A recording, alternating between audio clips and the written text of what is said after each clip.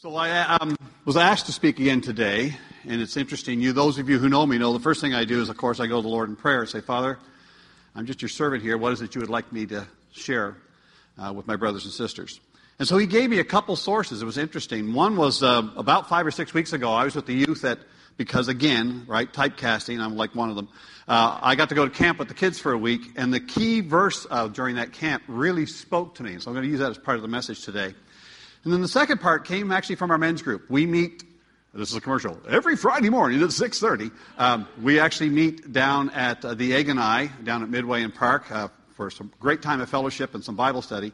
And the verses that we covered that day really spoke to me. And I realized there's a connection here. And as I just kind of prayed more about it, God just really put it in my heart. And so today, with some joy and some excitement, I'm going to share kind of what he just shared with me and revealed with me. And so this is a message, I believe, given to me from our Lord. So a couple sources of it. Now, hopefully, this is not going to fall over again. I got this thing here because you guys aren't used to me using notes. But because there was so much that was actually shared with me, I says, okay, I got to use some notes here. So I may also have to put my glasses on periodically, but I'm hoping this will not fall over on me. We're going to give this a try. On the screen, there should be some slides coming up here. I use the topic bewitched and bewildered, and you'll see why in just a moment as we take a look at the scripture. But this is going on here. This is the third time that I've seen, if you look at the next slide, this is the third time that Peter's kind of been attacked. And a lot of us don't really think about this. But if you remember, Peter was kind of the foundation of the church, right? He was given a new name. He was born Simon, and Jesus gave him a new name. He says, you are Peter, which means the rock or the stone, Cephas in Greek. And he says, upon this truth, when he gave the truth, he says, I shall build my church. Because what did Peter do? Jesus asked Peter a very key question that he asks every single one of us. We will answer this at some point in our life. He says, who do you say that I am? And Peter declared, he said, you are the Christ, the Son of the living God. And Jesus commended him for that. In fact, he gave him a new name. And he says, upon this truth, this foundation, I shall build my church, and the gates of Hades shall not overcome it. But guess what? Immediately, Satan's threatened. Didn't like that. So what happens? Back in Matthew 16, right after being given a new name, Jesus starts to tell his disciples some incredible truths that probably scared them. For the very first time, he shared with them the details. He said, guys, I'm going to be betrayed into the hands of the chief priests and the elders of the church, of the Jews. And he says, I'm going to be tortured, I'm going to be beaten, I'm going to be killed. And after 3 days, I'm going to rise. And he shared that with them, and the Bible tells us in detail. Well, Peter, being Peter, takes the Lord aside and rebukes Jesus. Can you imagine? He rebukes Jesus and said, Lord, surely this will never happen to you. Now, did Peter have good intentions? He thinks he's going to protect the Lord. But Jesus saw immediately the motivation behind it. He knew who was behind that. And he says, get behind me, Satan. He says, you don't have in mind the things of God. You have in mind the things of man. And poor Peter, you can imagine he was probably shaken at that. He had no idea Satan was messing with him. But he was. Then later, you see this actually recorded in Luke 22. Now Jesus takes Peter aside. And he uses his name twice. He actually uses his birth name. And you can hear the love and the tenderness, and you can hear the remorse in Jesus' voice. I can almost hear it. And I can just see him putting his arm around him. He says, Simon, Simon. Not Peter. Simon, Simon.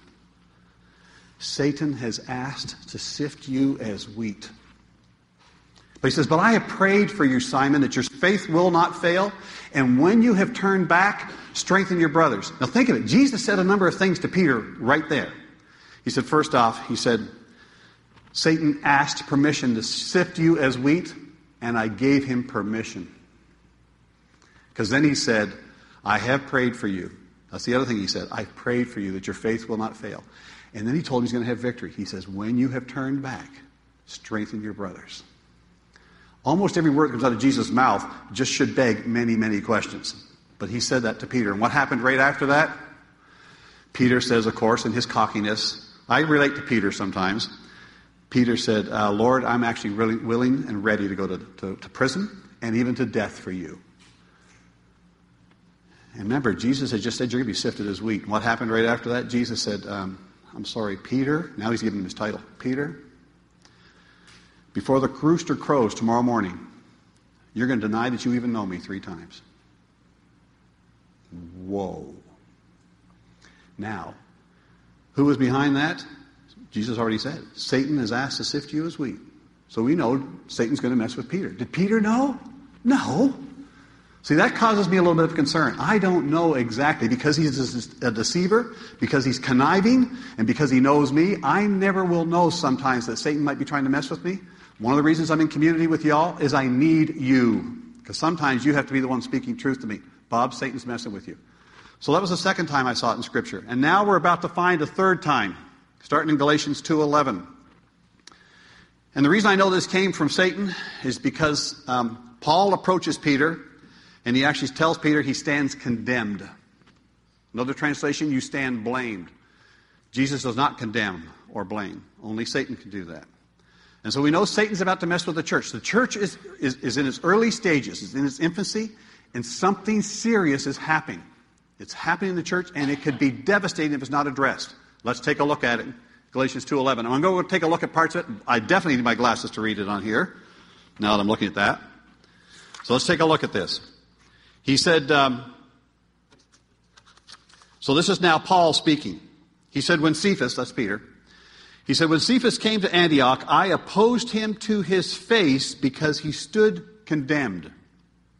For before certain men came from James, right, James, one of the apostles, he used to eat with the Gentiles, but when they arrived, he began to draw back and separate himself from the Gentiles because he was afraid of those who belonged to the circumcision group, right, the laws, the lawmakers. The other Jews, in fact, joined him in his hypocrisy so that by his hypocrisy, even Barnabas was led astray. So let's talk about this, just this slide for a little bit. First off, in come some zealots who started to influence the church. They started to tell people, guess what? Jesus is not enough. You got to abide by some rules. What you really have to do is you have to follow some of the Jewish customs. And then, with Jesus, you can be saved. Imagine, this is what they were telling them. And even Peter, now remember, Peter's the head of the church. Peter starts to get influenced by this. Up until this point, Peter's living in joy and in peace, and he's going out telling the story of Jesus. And he told the story of Jesus to all the people in Galatia less than a year earlier. And they formed this church, and it was a beautiful, wonderful thing.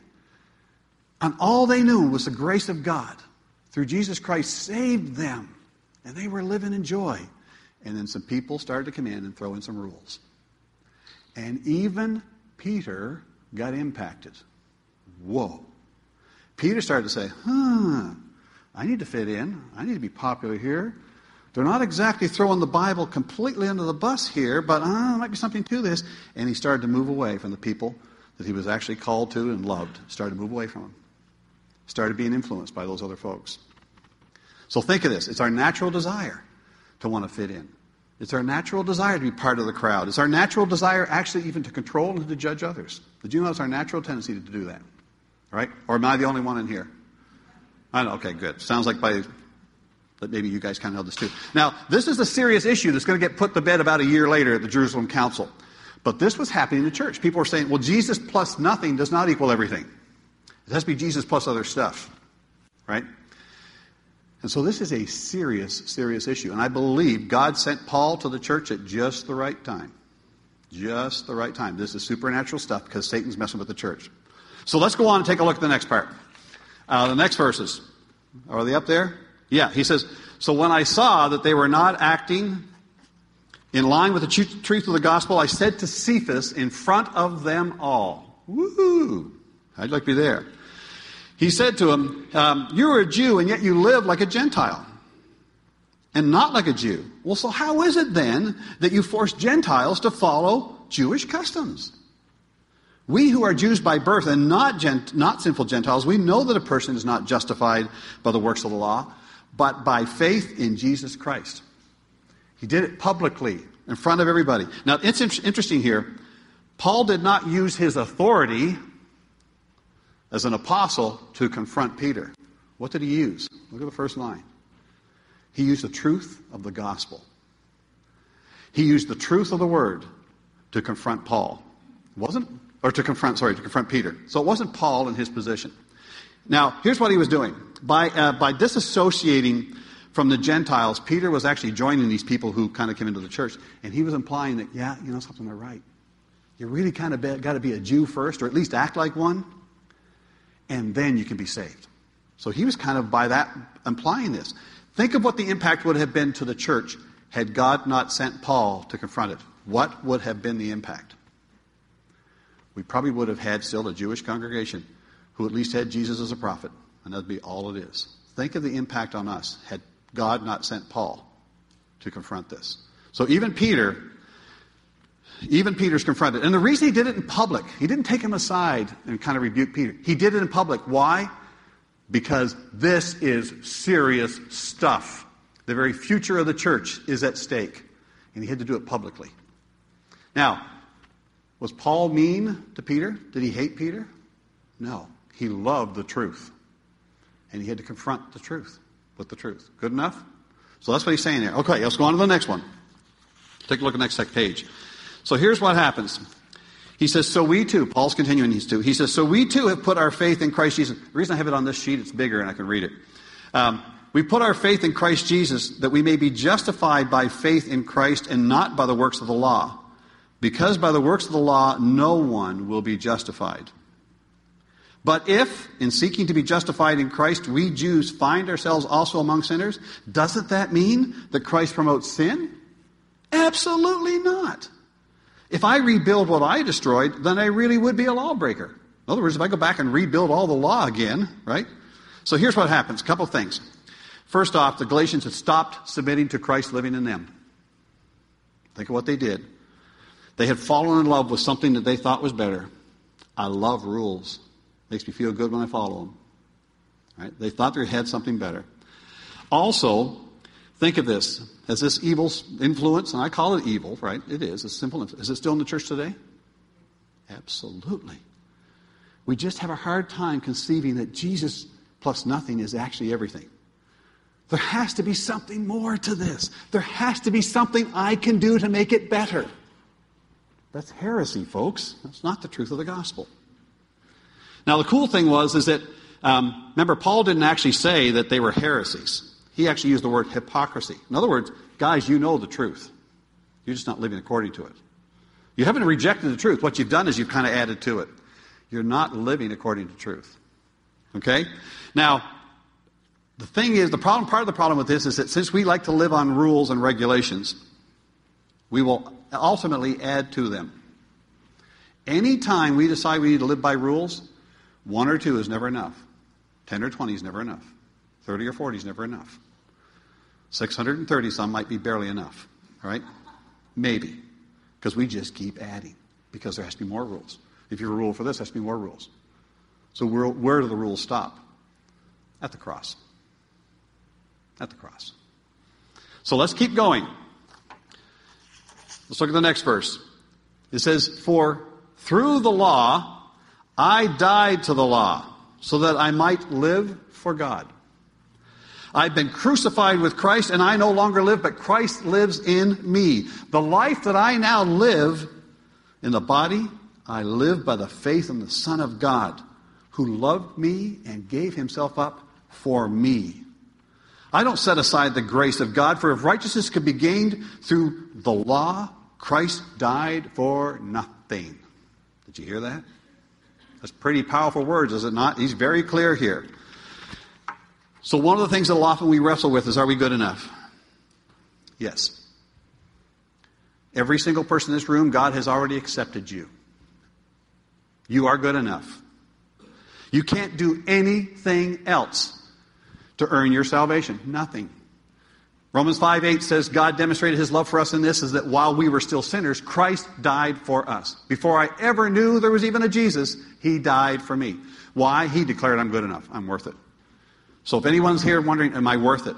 Am I good enough? Yes, you are. Before you even knew there was a Jesus, he died for you. Unconditional. He died for you. You just have to accept that gift. So, even in my deepest sin, I was worth Christ dying a terrible death on the cross when I was at my most miserable. And going forward, in my darkest days, I was worth him dying for me. That's called grace. Praise God for that. Works can never bring salvation to a lost person. And by the way, works will never keep your salvation for a saved person. And we need to live in that freedom as well.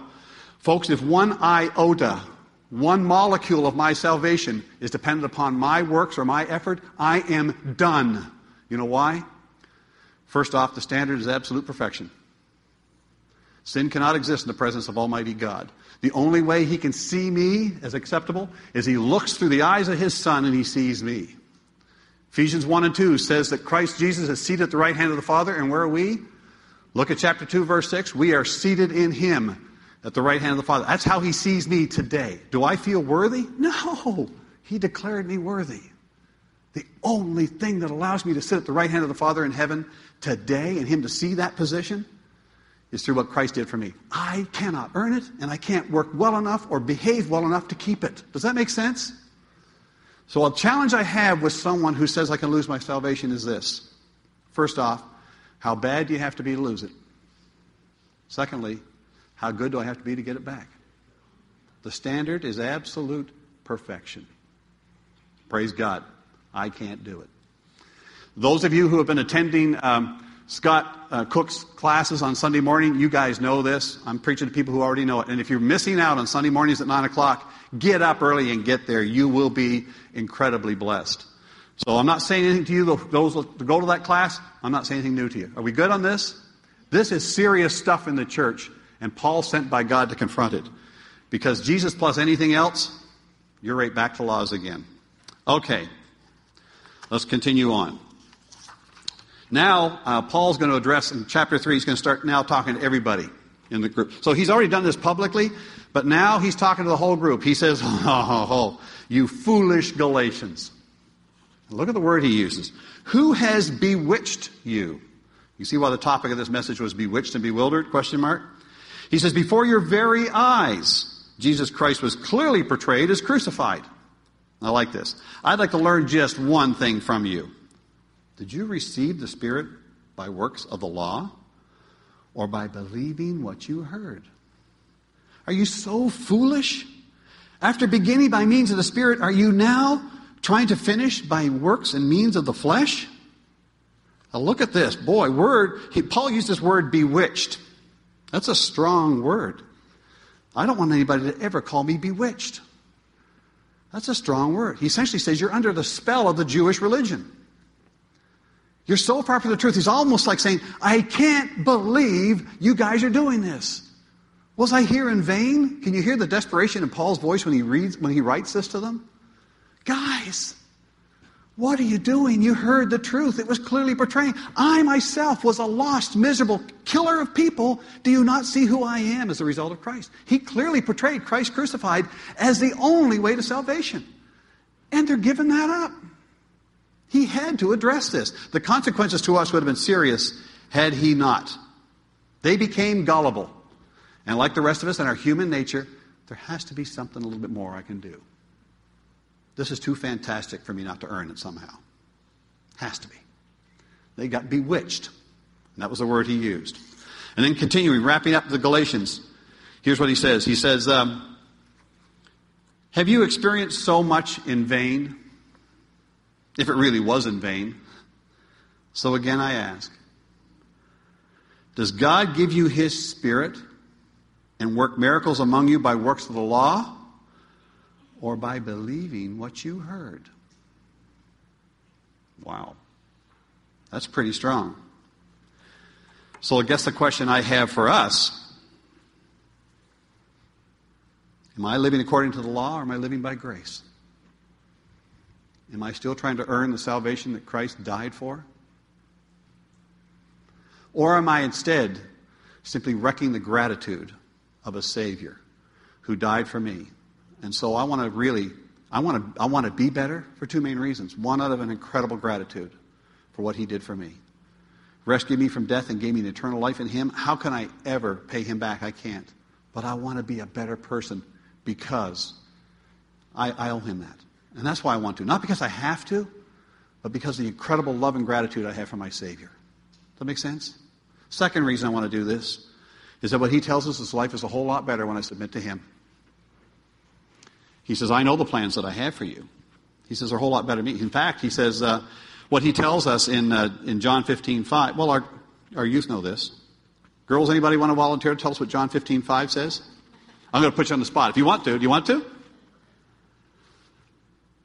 Okay. They don't. But these are Jesus' words. He said, I am the vine, and you are the branches. He said, if you abide in me and I in you, you will bear much fruit. But then he says, apart from me, you can do what, girls? Nothing. He's pretty clear.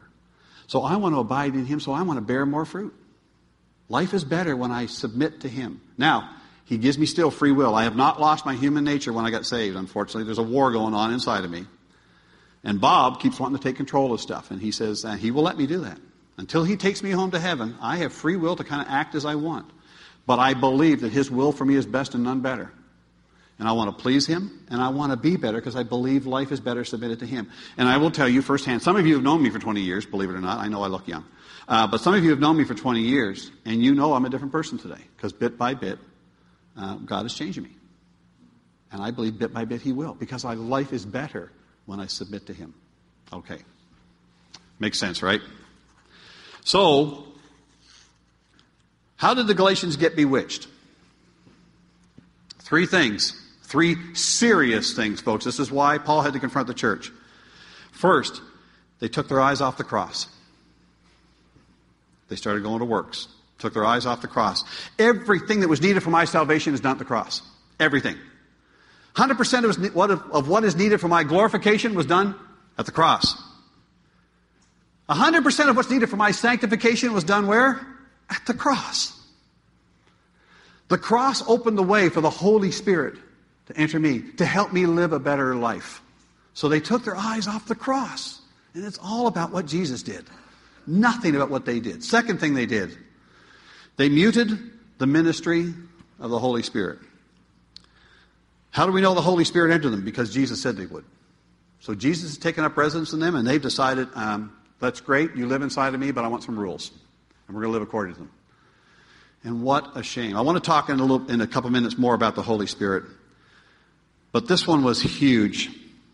It was through the cross that I know, because he told me, not because I feel differently, I know that Almighty, Holy God lives inside of me. Why? Because Jesus told me. That's why.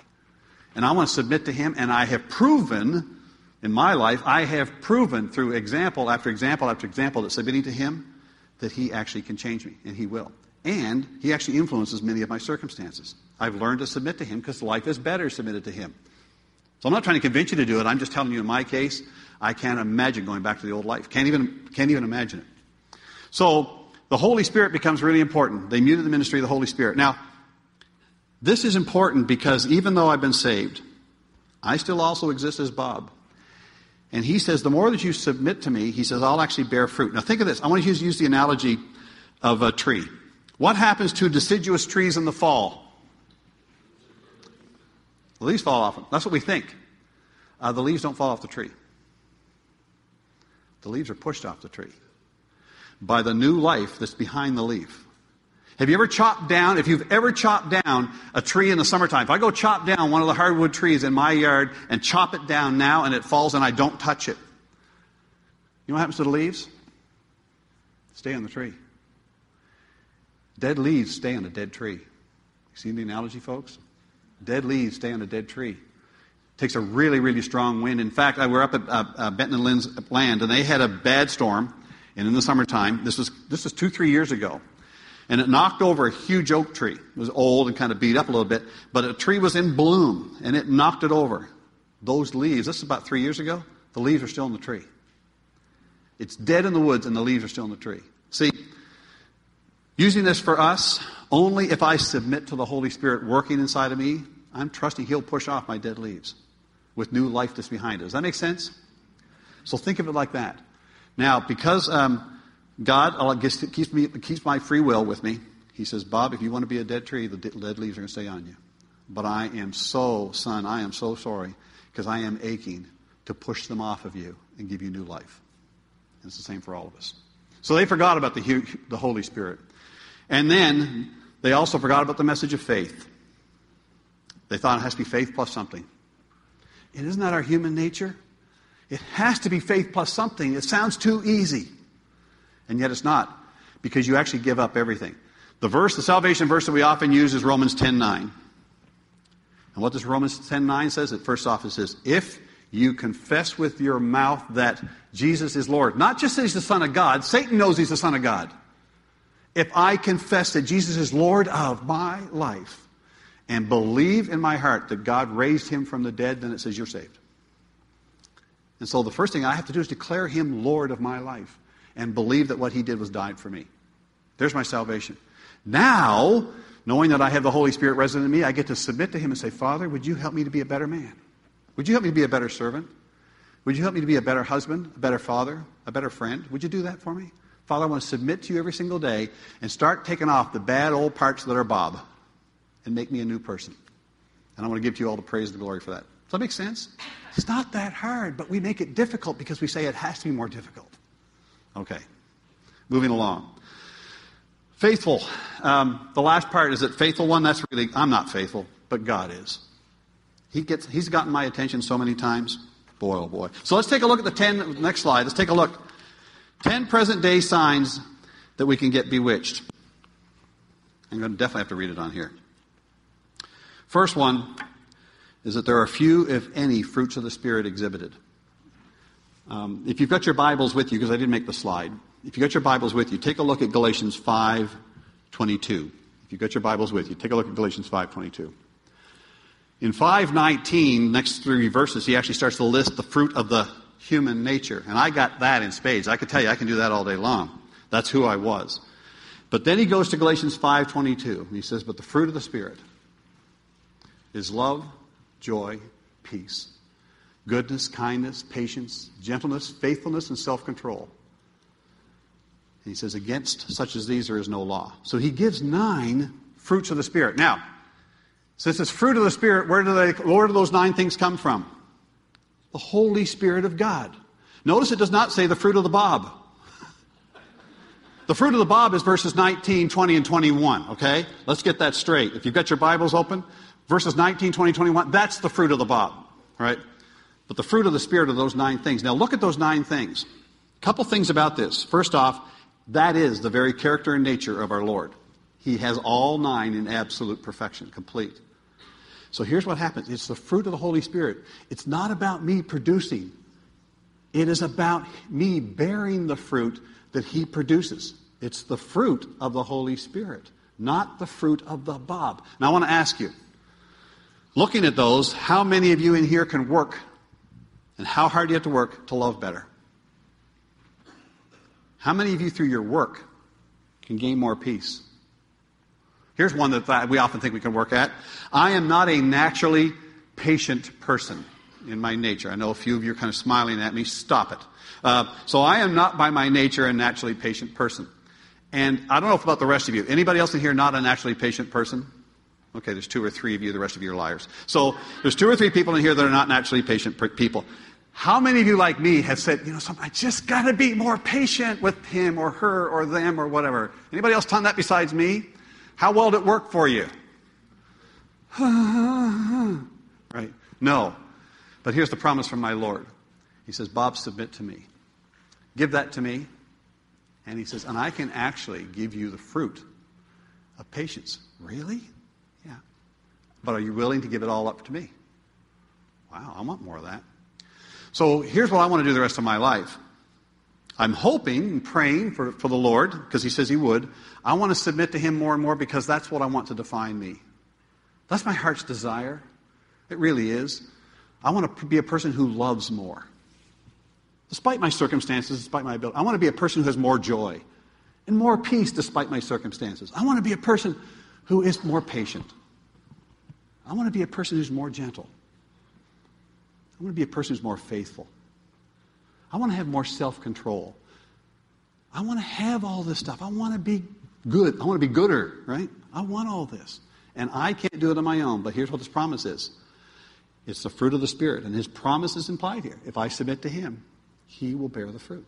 That's what I want. Fair enough? Now, when people start to introduce legalism into a church and rules, what you will notice, watch for it, you probably will not see the moves of love. you likely won't see them ooze peace or joy. I know you're thinking in your minds, do I know people like that? They're living according to rules. And when you live according to rules, it's never good enough. And Jesus has already said you're good enough. Stop living according to rules. So there's the first sign. You might be bewitched. The others won't take quite as long. The second one says, with my glasses on, the second one says, you make emotion-led and foolish deeds. Now what I mean by that is that when we become believers, we should be making all of our major decisions by how? Submitting ourselves to the Spirit of God. Father, what do you have to say about this? It's not that hard. He says, ask, seek, and knock. He tells us to do it. He says, I'll give you answers. He says, ask and you're going to find. He says, seek and you're going to find. He says, knock and doors are going to be open. He says, but watch. He says, I own the time. Just chill, son. Just come to me. So what happens instead? I want to take control, so I'm going to make decisions not spiritually, but emotionally. What's my emotion say? How do I feel? And that's how I'll make my decisions. Anybody else ever experienced that? Whoa, right? And as a result, they do foolish deeds. There's a second sign. Third sign. People who are not living according to the Spirit, who are not submitted to the will of God, they typically live in panic or fret or worry. You want to get rid of worry in your life? Start living according to who you are. Not according to what's going on around you. Who you are. And whose you are. Fourth thing. They forget the cross, the gospel, and the word. Or when they do look at the word, let's look at this particular verse and let's get real anal on this verse. Right? Oh my goodness. Stop and read the word of God. Ask him what it's saying. Don't use your intellect. Your intellect is stupid. The Bible tells us clearly that the word of God is foolishness, save for having the Holy Spirit. I have to interpret his word through his Spirit. Say, Father, speak to me. And what do they say? Yes, son, thank you for coming and asking. And he will. Here's the other thing they do. The spiritual deafness. They say, I'm sorry, I just don't hear from God. Really? Are you abiding in him? Have you given your life to him? You spending most of your time just in him? Looking at his word, spend some time in prayer, asking him about decisions? He's never left you. By the way, I can stop right now and say, oops, I'm about to have a meeting with Sally. Father, just help me to be with Sally. Give me some wisdom. Help me hearing the words that she really says. I love Sally. Help me to hear what she's really saying and help me just serve Sally. Father, it's all about you, and it's all about Sally. Okay, I can have a meeting with Sally. Good enough? So they have spiritual deafness. The other one, a big one, when you start to have pride, rebellion, and you're unteachable. Whoa. When it's about me. When I've decided I already know what I know, don't teach me anything else. I've kind of just negated the Bible because the Bible kind of tells me I have a lifetime of continuing to learn. And he says it's a kind of a progressive illumination of the Word. He says, I actually have things to teach you. Come to me. He says, I'm going to teach you. I'm going to show you great and unsearchable things that you do not know. Really? Yeah. That's fun. That's fun. So what happens is when you start to introduce rules, here's the rules, and don't tell me anything else. Okay, the seventh thing. I know this one. Impatient, take control. I don't like God's time frame. It needs to happen now. Do you not know there's a deadline on this mortgage? Do you not understand there's a deadline that I have with this other situation? I have to get this done by fall because then I'm going to... No, God doesn't have a deadline except for one. That is your death when you go to heaven. Until then, I have an opportunity to serve him. That's my only deadline, is I get to serve and be a blessing to others until he takes me home. That's the only deadline I have. Everything else is I impose the deadline. Okay. Little faith. Well, I just don't believe God will do this. Well, then you're probably right.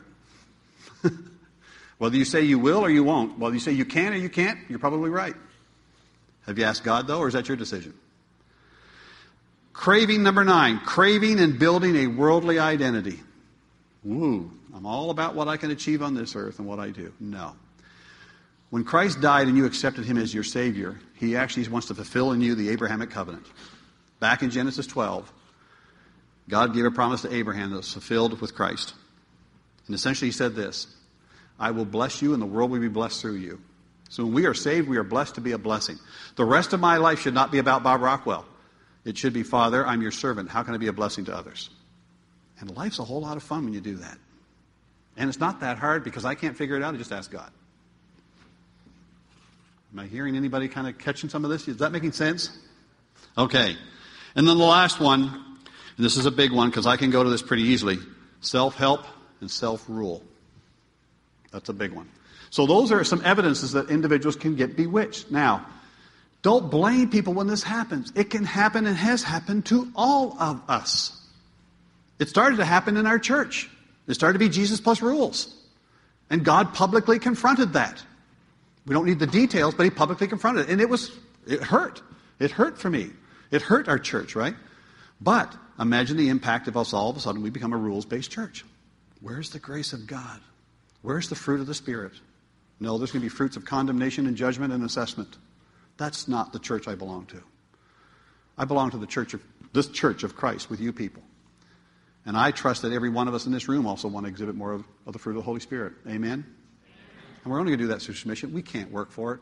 Don't look for me to teach you how to do it. I can't. But the Father has already said he will. It's kind of cool. So, given this, what's the answer? What do I do? Well, it's the same answer that's always been.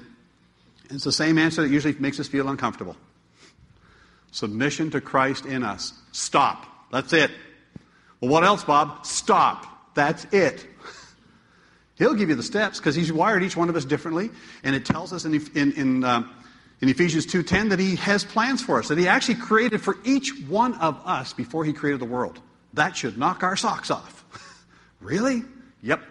How do I figure out what that plan is? Open your heart up to me and then open your eyes up to what I put in front of you. Okay, I can do that. Cool stuff. So it's really not that tough. So our mission as a church has never changed. It's not any different. Even though we don't have a senior pastor right now, has our church somehow come to an end? Scott talked about this last week. Did Jesus leave the building? He said, absolutely not. Do we still have the Live Sent mission? Do we? Yes. Are we still called to serve and engage and nurture and trust in the Lord for all the results and for all the actions? Yes. Nothing's changed. Nothing has changed. We'll talk more about that in just a minute.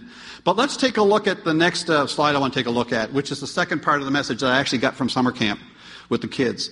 And when they gave us this theme verse, it really spoke to me. The priesthood of believers. And here's what it is. 1 Peter 2:9. It says, "But you are a chosen people, a royal priesthood." Girls, remember this, right? "A holy nation, God's special possession, that you may declare the praises of him who called you out of darkness into his marvelous, into his wonderful light." I know it is marvelous light. So look at this, folks. Do you know that you're a chosen people here at Willow Bend Church? Do you know it? Not do you feel it, do you know it? The truth is right here. Do you know that you are a royal priesthood? Have you ever thought of the fact that we are the priesthood? A priesthood of believers? Do you feel like a holy nation? Do you know that you're a holy nation? Do you know that you are God's special possession? Created in Christ Jesus before the creation of the world. In other words, he thought of you before he thought of the world. Do you know that? Do you live like that? And then he called you out of the darkness when you recognize who he was. He called you out of the darkness and into his light, and we get to declare the praises of who we now are. I praise God I am not the Bob Rockwell who was born onto this earth, but I am the Bob Rockwell who's been born again with the Spirit of God. Praise God. So, we are a priesthood of believers here. We are not on hold until we get a new pastor. We are not stagnant until we get a new pastor. We're not wondering or flopping around wondering what we're going to do until we get a new pastor, are we? We've been given a Live Sent mission. There is nothing that stops us from growing this church. There is nothing that stops us from enhancing the ministry. There is nothing that stops us from adding a new ministry.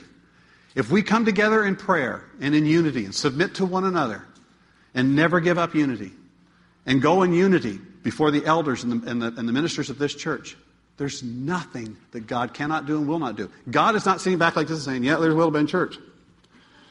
I guess I got to get a new pastor. When I get a senior pastor, then we'll kind of start working again. No. He's never said that. That's our individual choice, folks. That has never happened. So I want to read something that I actually wrote because I don't want to mess this up.